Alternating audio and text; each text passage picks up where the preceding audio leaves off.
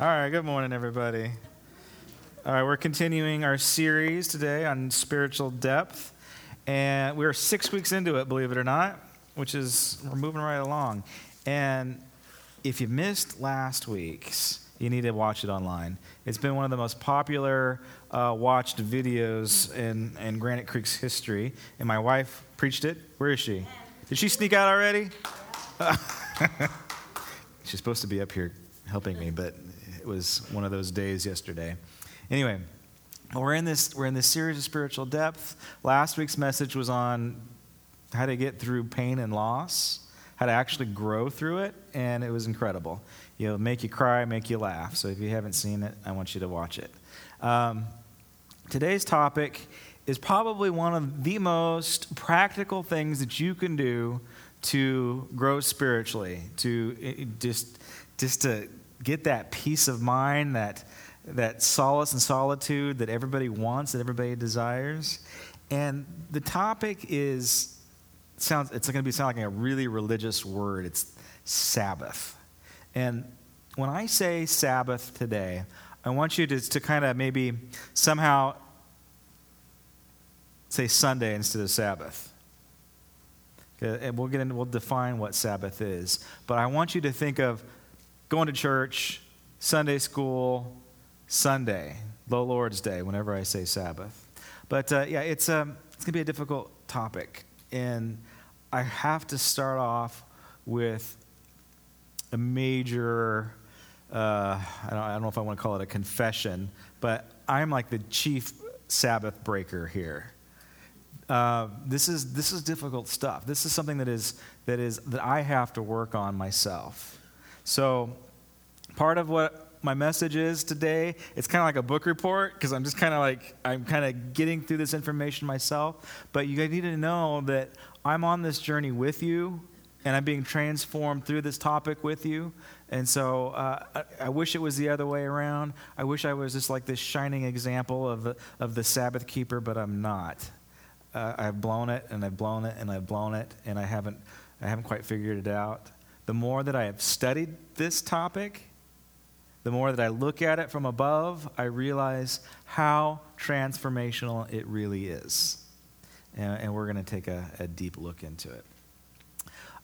When I was in college, I had the opportunity to go to Israel, to go on a dig. And so I did the backpack thing. I started off in Europe, and I just made my way to Israel. And, I was just kind of ragged and dirty all the time, and I lived off of salami and bread, and that was my existence for about 3 months. And when I finally ended up in Israel, I met up with some of my college friends, and we went to the Wailing Wall. So I kind of did the tourist thing. I spent the entire day at the Wailing Wall. You guys know what this is, right? It's the last bit of the temple that the Jews have, and it's just a wall, and you see all the pictures of the rabbis, and they're praying at the wall, and you crumble up your little prayers and you shove them into the cracks of the wall. It's a huge historical site. And so I spent a whole day there, and it was Friday. And on Friday, and as I was just kind of hanging out, I get approached by a Orthodox Jew, a rabbi. I mean, he in full garb, and he engaged me. He sought me out, and began a conversation. Began to gather information from me. My name. He got my last name, Kapchinsky, which was good for him. And what am I doing here? Oh, I'm doing a dig. Oh, which side are you doing? I'm doing Ashkelon. And so he just began to get to know me. And then he ends the conversation. You are having dinner at my house tonight. And that's how he ended the conversation. It wasn't like, would you like to? I would like to invite you to my house if you would. No, it was, you are coming to my house tonight. And I'm like, okay. And by this time, I am tired of eating salami and bread. So a home-cooked meal is like a godsend. So he says, okay, this is where I live. I live right around that corner. And you go through that alleyway and then up the stairs. That's my house. Be here at this time. And so, sure enough, I went, and I drug one of my college buddies with me. His name was Dwight Anderson, and he was as red-headed Irishman as you could get. And so we knock on the door. It was kind of a surprise that I drug my friend along. Probably not the best thing to do. But I remember it distinctly, going through this little alleyway, and his house was on the other side, and it faced the Wailing Wall. And if I think about it today, it's one of probably the most valuable pieces of real estate in the world. It's probably priceless. And his house was actually carved into the stone. So him and his wife actually lived in a cave. And I just kind of remember kind of have to bend my head down to get through the whole of the alleyway, to go through his front door. And then his front door opens up. Yeah, and he lives in a cave. But, there's a very nice dining room table. There's tile on the floor. There's a nice rug. There's pictures on the wall. It just looks like an apartment. But the view of the Wailing Wall was just incredible. And he had it all opened up. And there were some other students there. And so what I realized is that, he was this Orthodox rabbi.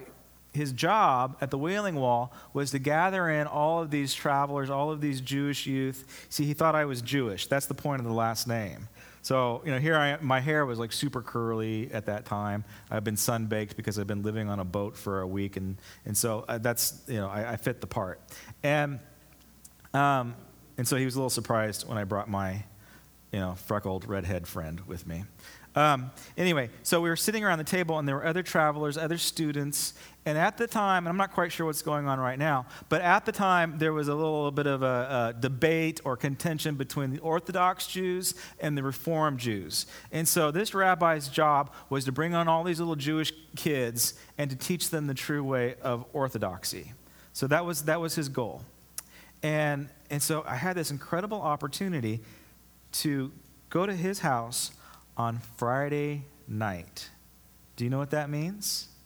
I had Shabbat dinner at his house. Sabbath dinner.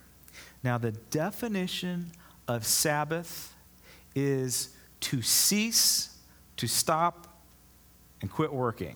That's kind of the rough definition of it. But Sabbath literally means to cease. You're gonna stop, you're gonna disconnect, and you're gonna stop working. And so the way that Jews do their Sunday school, the way they do their church, is church starts at sundown on Friday. And it's a 24-hour period or so, depending on when it sets the next day. So their church is it's at least 24 hours a day. And I got to take part of the opening ceremonies, if you will. And what I noticed, I was smart enough, I was rude enough to invite my redheaded friend who didn't belong there. I didn't belong there either, but they didn't know. But I was rude enough to invite my redheaded friend, but I wasn't that rude to take pictures and video of the experience. So I had enough common sense not to do that. But here's the thing. I remember a lot of it. And this is going to date me, but that was almost 20 years ago. As I walked in, everything seemed to have a rhythm. There was a ritual to this and a ritual to that. And even though the rabbi talked really fast, there was a pace to it. There was a rhythm to it. And his wife, the way that she engaged people, the way that she greeted people, as if they floated on air or something. And being in that environment, it's as if time stood still or time slowed down. And I remember specific details of that event. Again, I remember that it was in a cave. I remember the black electrical line going throughout the whole house because it's in a cave and you can't put electricity, in the walls. I remember the china. It was flow blue with the geometric pattern on it. I can remember the smell of the food that was pre-cooked because they can't work on the Sabbath. I remember There was a student that was sitting across from me that was a European, and he was on a spiritual journey. He was Jewish, but he didn't know if he wanted to be Jewish anymore, and so he had a lot of questions to ask. I remember him, he was the most engaged individual at the table. He was looking for truth. He didn't care about anything else. I remember his distinct face and his smile. I remember enjoying the food, enjoying the conversation. It's as if time had stood still, as if time itself had changed. And there's something very powerful to that. And us Protestants, I think we've lost a bit of it. Actually, I think we lost a lot of it. And so we're going to be talking about this concept of what our Lord's Day is, what our Sabbath is. And there's a bit of a pushback whenever we use the word, have you had your Sabbath? Have you given this day to the Lord? And there's a bit of a pushback in Christian tradition. And the pushback is, that was law. And we are New Testament, we are New Covenant people. We don't have to obey the Sabbath like the Jews did. Oh, really? Okay, I want you to think of the 10 Commandments, okay? For the sake of time, I'm not going to go through all of them, but basically, thou shalt not have a Lamborghini, thou shalt not have any gods before me. That includes yourself. You're not allowed to be a god, okay? Thou shalt not be selfish. Thou shalt not be a jerk. Thou shalt not look at pornography.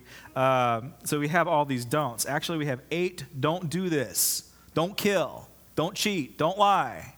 And there's 2 that are do this. The one important to do this is honor your mother and father. It's a commandment. Thou shalt honor your mother and father. It's not a don't, it's a do. And then the other do is the 4th commandment, which is honor the Sabbath. Okay? And so it is do this. Now, in our Christian life, I have never heard anyone say, oh, thou shalt not murder commandment, that's Old Testament law. That doesn't apply to us Christians. Or thou shalt not covet, which is, don't be a selfish jerk and want things that don't belong to you. That one, I've never heard somebody say, oh, that's Old Testament law. It doesn't apply to the Christian life. But we do this with Sabbath. It's an important commandment. And if you read your Bible carefully, if you read the words of Paul in Ephesians 5, I'm not going to bring it up for the sake of time, but I'll paraphrase. Paul says, guard your time. You are a Christian. Your time is valuable. Guard your time. Don't waste your time doing crazy stuff and getting drunk and living illicitly, and don't waste your time with this. You're a Christian. You have to be a good steward of your time. So the concept of Sabbath is actually becoming a good steward of what God has given you, and God has given us time. Some of us God has given 80 years. Some of us God has given 25 years. We're not quite sure how much time we have, but it's His time, not ours. And so we need to take a good hard look at Sabbath and quit looking at it as, okay, it doesn't apply to the Christian life, therefore we can fudge this one. The other 9, those are concrete, those are absolutes. But the Sabbath, for some reason, we think that we can fudge on the Sabbath, and it's okay. Why is that? Get your Bibles out. I didn't get a chance to read this one first service, but I'm going to read it this service. This is Mark chapter 2, verse 23. This is where we get a part of it from. One day, on Sabbath, Mark 2, verse 23 to 28. One Sabbath, Jesus was going through the fields, and his disciples walked along. They began to pick some of the heads of grain. The Pharisees said, "Look, why are they doing what is unlawful on the Sabbath?" He answered, Have you never read what David did when he and his companions were hungry and in need? In the days of Abiathar the high priest, he entered the house of God and ate the consecrated bread, which is lawful only for priests to eat. And he also gave some to his companions. Okay, here we go. Then he, Jesus, said to them, the Sabbath was made for man, not man for the Sabbath. Here we go. So the Son of Man is Lord even of the Sabbath. So Jesus is Lord of the Sabbath. See what's going on in this scene. Jesus and the disciples, they've been working all day long. They've been preaching all day long. They're tired, they're exhausted, and they're walking through the fields, and they're brushing their hands up against the grains of corn, and they begin to pick off the tops and eat them for a snack or for dinner or whatever. And what they're actually doing is they're harvesting. That's how the Jews see it. They're harvesting, so therefore they're working, and they're working on Sabbath.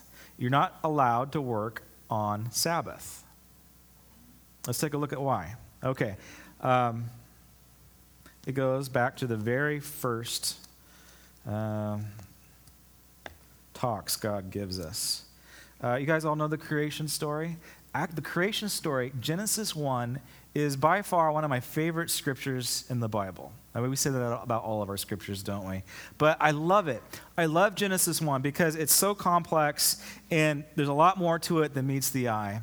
And then you have the 6 days of creation. First day, God created God separated the light from the dark, and then he goes into the second day, begins to make the waters and the air. The cool thing about Genesis 1 is that it's a poem. It was written as a poem. There's a flow to it. On the first day, God separated the light and the dark, and it was good. And So there's a pattern to it. There's a rhythm to it. Musicians get it when they read it. And there's 6 days, and day 1 actually corresponds with day 4, and day 5 corresponds with day 2. It all lines up. It's all perfect. It was never meant to be a history book. It was never meant to be a science book. That might be a little controversial. It's a poem. It follows a form called the chiasm.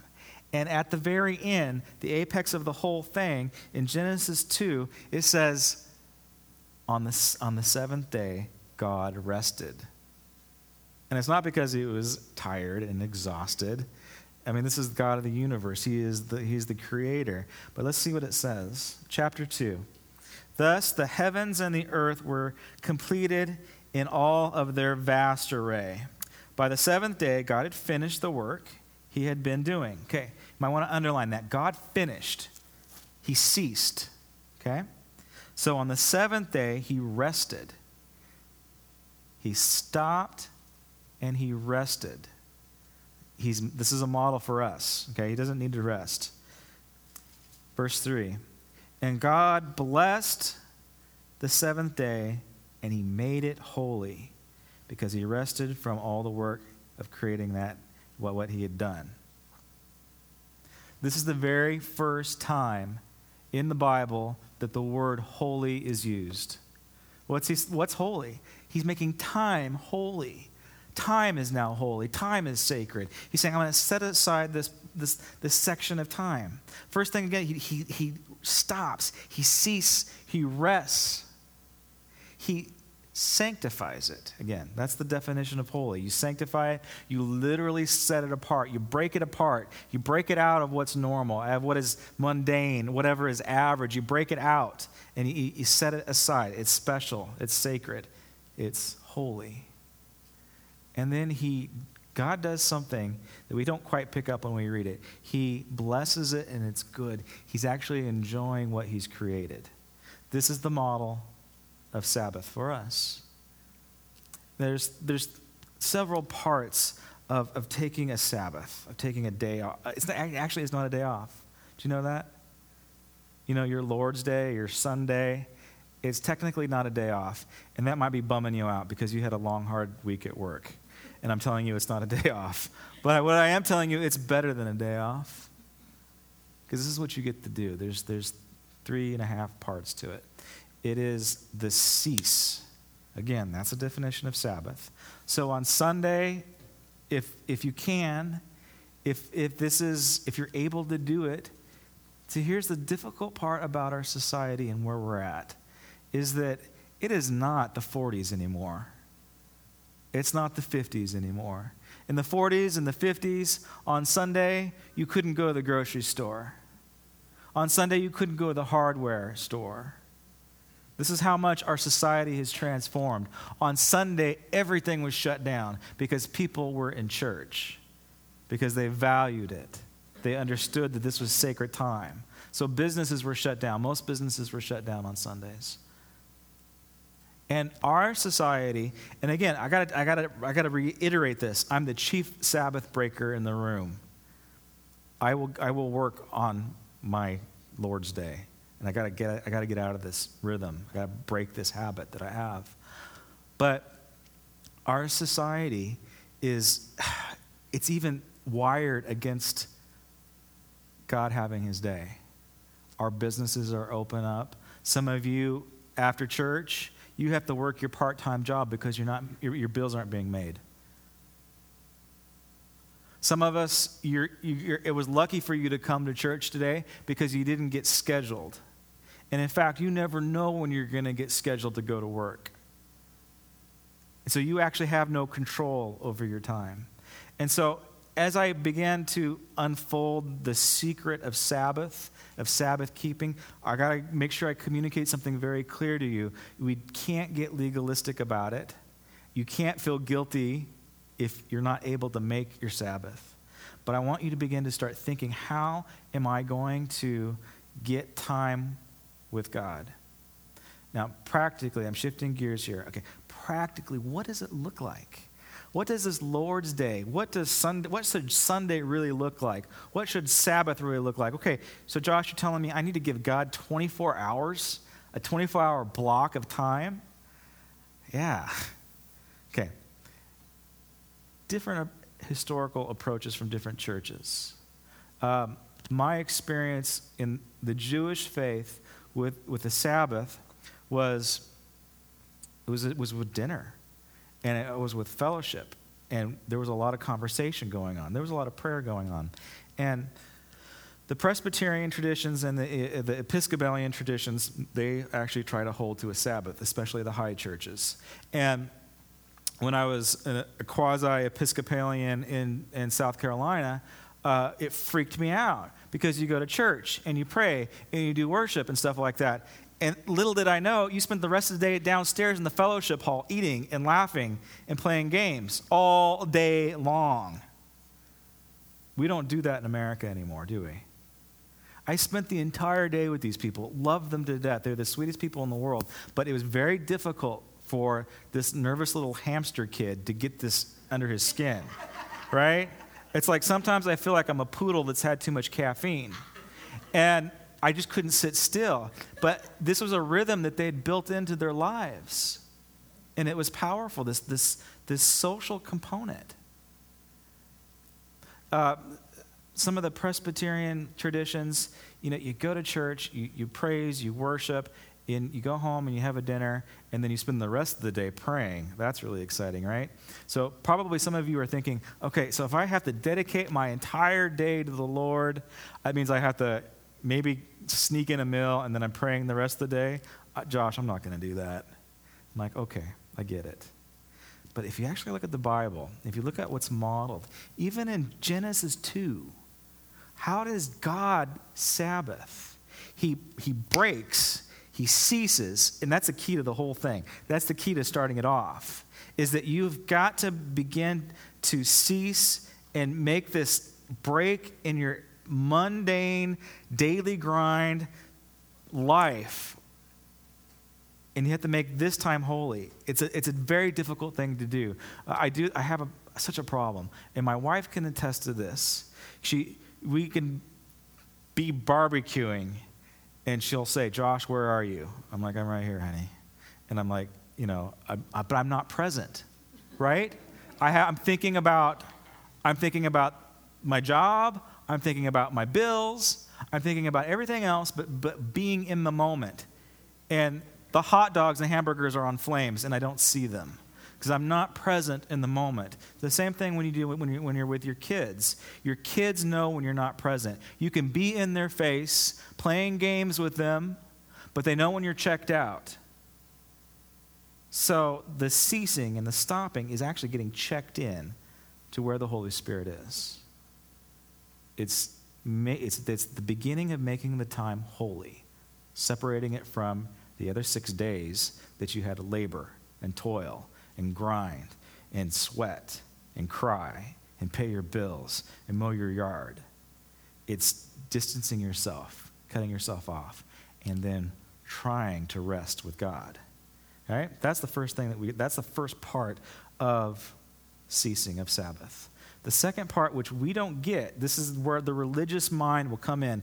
The religious mind will say, you have to pray. You're going to be in church an hour and a half. If pastor's preaching, you're in church for 3 hours. But you have to pray and be with God the rest of the 23 hours. Yeah. You know what the Bible says about Sabbath? You know what God says? Is that he delights in his creation. Did you know that you can actually have fun? You can delight, that you can experience joy. Do you know what the purpose of Sabbath is? Hopefully I can get this one across. The purpose of Sabbath is joy, is to enjoy the fruits of your labor. Do you do this? Do you have an opportunity to actually enjoy your work week? Okay, I cash my paycheck. I'm going to enjoy a portion of my paycheck. I'm going to say, you know what? I did a decent job this week. I'm going to enjoy the fruits of my labor. You enjoy the fruits of your labor. You can delight and enjoy the other finer things in life too. This is where we don't get legalistic. This is the great part about it. We can delight in the aesthetics that God has provided. You can go hike up in nature. You can take a walk. You can get yourself to the beach, get the sand between your toes. You can breathe that salt air. You can go to a gallery, appreciate some art. You can do a big family gathering where you actually enjoy being with your relatives. If you don't, I don't recommend it. But you can actually enjoy the company of your family if you like that. You know, you also need to know a little bit about yourself. Are you an introvert or are you an extrovert? I'm trying to figure out if Jesus was an introvert or an extrovert. I'm kind of thinking that he was an extrovert. I'm an introvert. So the way that I enjoy Sabbath is I need to be alone. I got to get away from you guys. No, I love you. Trust me. I love you guys, but you know what? If I had a steady flow of a crowd of people, I'd be useless to you. I couldn't give you the message. The way that I recharge my batteries is that I have Josh time and I get alone by myself because I was an only child for 18 years and I don't know how to play well with others. And so I've got to get alone with God, and that's what charges me up. Other people are different. Other people, they have to have that fellowship, that crowd that gets them excited, and people is what energizes them, and not time alone. So you got to figure that out. What's going to recharge my battery? What is going to bring me delight? But here's the thing. Whatever you choose to delight in, it cannot be measurable. It has to be a waste of time. How does that feel? Meaning that you're not allowed to come to church. And give me some grace on this, but I hope you get the idea. You shouldn't come to church with your business card in order to sell a product. Because you're working, right? You shouldn't be looking for somebody for your network downline. That's called work. So you can't be selling your wares at church. Even when you leave the building, you shouldn't be doing things that are going to add to your bottom line. You have to do something that is a complete waste of time.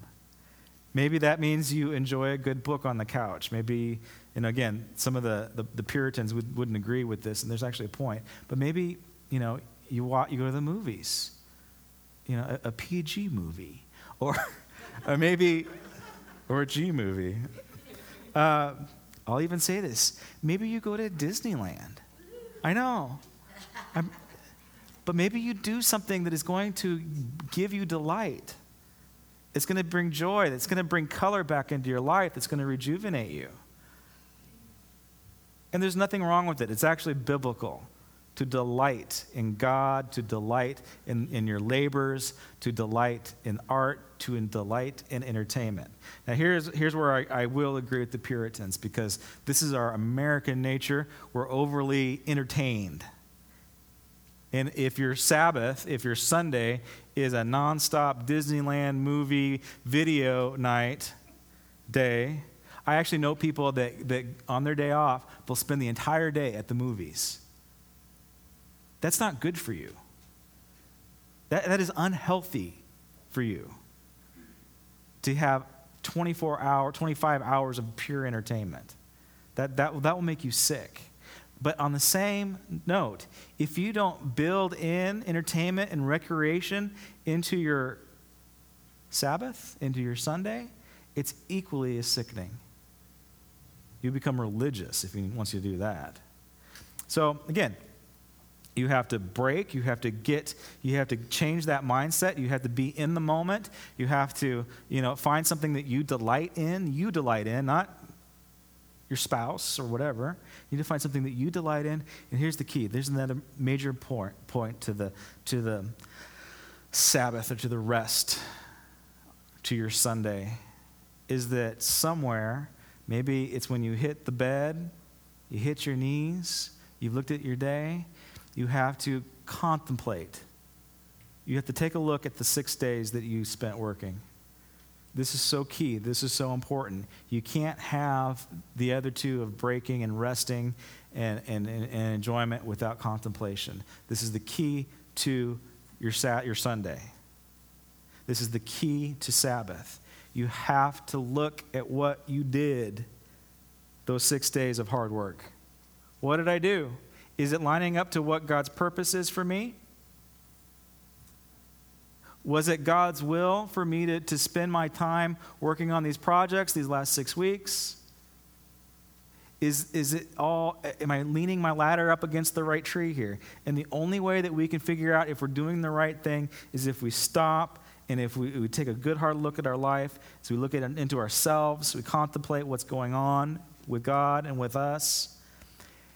One powerful illustration of the Sabbath is like a tapestry. Now, I can't pinpoint where this illustration came from. I believe that it's an old Jewish illustration, and I don't think it has a source, so I can't quote it. But the concept of our life as a tapestry. On the back side of the tapestry is a big, giant mess of yarn and string, and you might have an outline of the picture of what life should be, but it's knotted, it's messy, it's not clear, you can't see the picture. But there's a lot of frantic stuff going on the backside. And on Sabbath is the day you take your canvas and you turn it around and see what you did, to see if the picture is lining up with what God has called you to do. It brings clarity. Make sure that you're on the right track. It's what we got to do to say, all right, God, am I in the right spot? Am I working on the right picture? Do I have my ladder leaning up the right tree? Some people spend their entire lives working. They ignore the Lord's day. They ignore Jesus. They think that they're doing good. They're meeting the needs within inside of themselves. They spend their entire lives working. And when they come to the end of their lives, they realized that they've been working on the wrong project. Their ladder's leaning up against the wrong tree. And it's too late. That is why Sabbath is so important. Jesus, again, when he's walking through those fields with his disciples, and they pick the the kernels off and they eat them. The Sabbath keepers are saying, you guys are Sabbath breakers. You guys blew it. It's hilarious, really. I mean, it's here the Pharisees are trying to get Jesus on a little technicality rule of harvesting, right? They think they got him. And Jesus, pure to character, says, the Sabbath wasn't made for God. Sabbath was made for you. This is for your benefit. You're not going to grow spiritually unless you can keep this. And here's the great irony, boys. You guys are so busy trying to catch me in a trap that you're working. Do you see them like so obsessed about finding fault in people that it's actually keeping them away from God? And then he says something that shuts them up. Like they don't have words to explain. Jesus says, the Son of Man, Jesus, the Son of Man is Lord of the Sabbath. And I know that might not seem too important, but to them, they were like, oy vey, and they're ripping their clothes, they're pulling their beard. It is one of the most offensive things that he could have said to them. They had no response to that one because the Sabbath, that day, that time, that what they considered holy, the first thing that the Bible calls holy, well, it is what set them apart from every other culture and cult that they were surrounded themselves. The Sabbath is what preserved the cult of Israel. I use that in the archaeological term because it wasn't a cult. It's religion, whatever. But it's what preserved them as a people of God. It was Sabbath.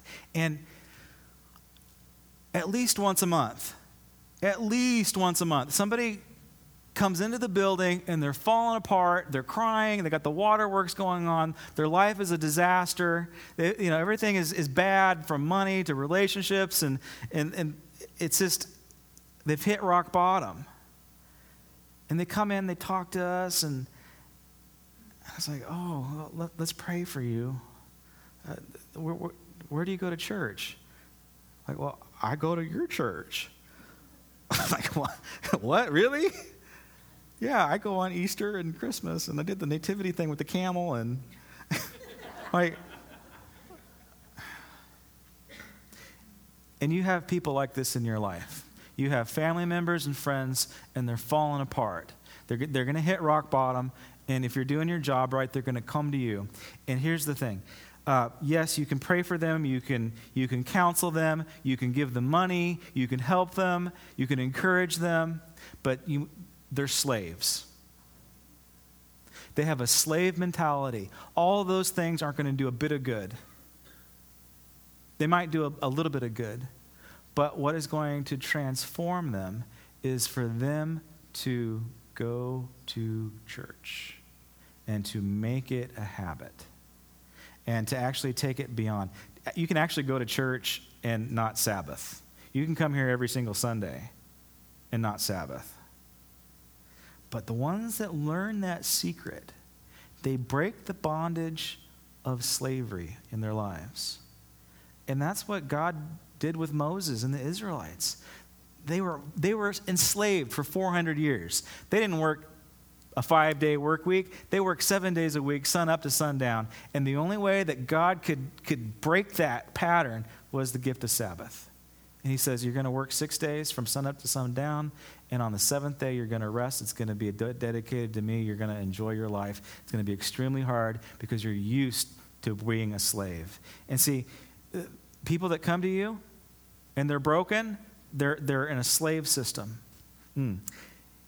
If you're not able to rest, if you're a workaholic, and maybe your life isn't falling apart, but you got everything together and you got all your ducks in a row and you don't need God and you've got your iPod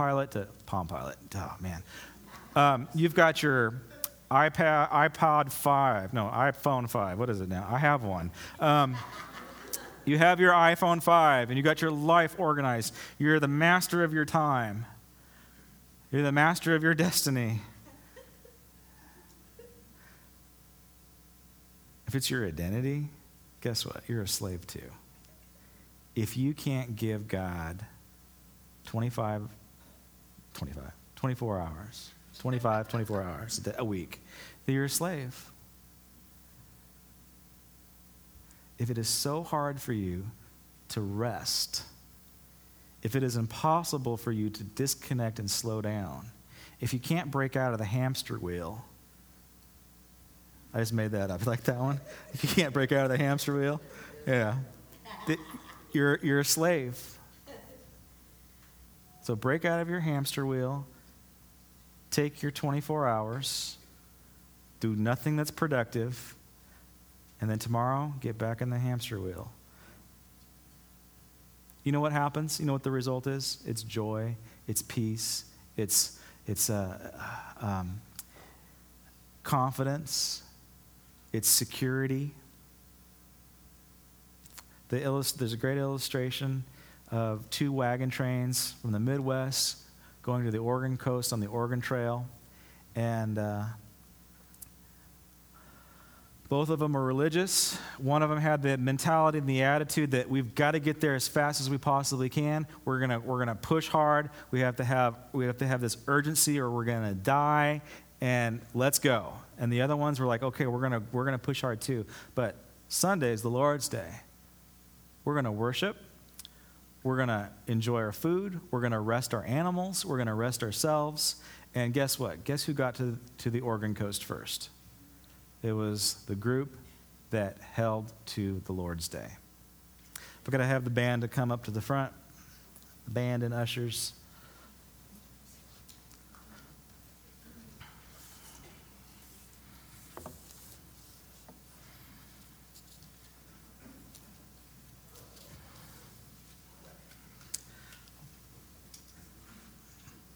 So practically, you have to stop, rest, delight, contemplate.